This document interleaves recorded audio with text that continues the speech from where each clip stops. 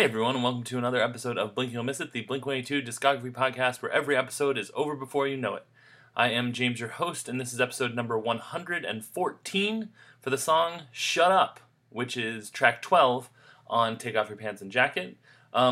This song is, I recall it being the sort of weak point on the second half of the album. I never really cared for it. On The Genius, someone wrote, "Shut Up is a vulgar track where Mark Hoppus writes about the fallout of a toxic relationship involving him and his ex-lover. Nothing screams breakup songs like lots of swearing." And in the official program for the Take Off Your Pants and Jacket tour, he said, "Throughout life, people will try to control you, tell you how you should live, what you should think, how you should act. This is my message to those people. Like Bad Religion says, everybody knows what's best for you." And that is, I looked it up. I've been listening to World Beyond the Tale, which is a page-a-day reading of American Gods by a guy named James, who I believe listens to the show. Hey, James. And he he's reading this book page a day, and so basically any reference to anything he looks up, it's so good. So I looked up the Bad Religion song that he was talking about. It's a song from the Suffer EP called Best For You. And yeah, they do sing Everybody Knows What's Best For You. So I think this song holds up better than it did. Like, I like it now more than I did then. I do think they could have, I don't know, it feels so petty? I'm not sure. It feels like what you'd write in, you know how we talk about how sometimes Blink writes songs that are like from the perspective of a high schooler? This feels like it was written in high school.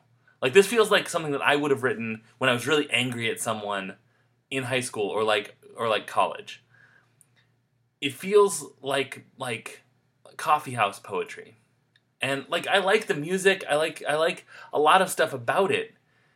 I don't know. It feels too vindictive and too angry. And like, maybe that was what he was feeling, and that's what he put on the song, and that's what they decided to put on the album. I just feel like there are stronger songs and maybe stronger ways of presenting this content. It could be that I sort of bristle at the repeated use of the word fuck in this song, in not a joke way, but like a shut the fuck up, you're going fucking blah, blah, blah, like that over and over again sort of grinds on me, and it still does to this day.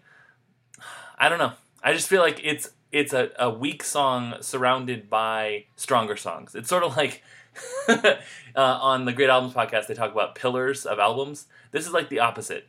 This is like a load-bearing wall. I'm not really sure. That's sort of a pillar. Kind of like a sinkhole. It's a weak spot among stronger spots. And that's sort of how I feel about it. So, I'd love for some good discussion about this song. Prove me wrong. Tell me what I'm missing from this song. You can email me at blink226racer@gmail.com. You can tweet me at blink226racer. Or you can leave a comment on the blog, which is at blink226racer.wordpress.com. So I will talk to you tomorrow for one more song, and that's going to do it for me. So I will talk to you later. Bye.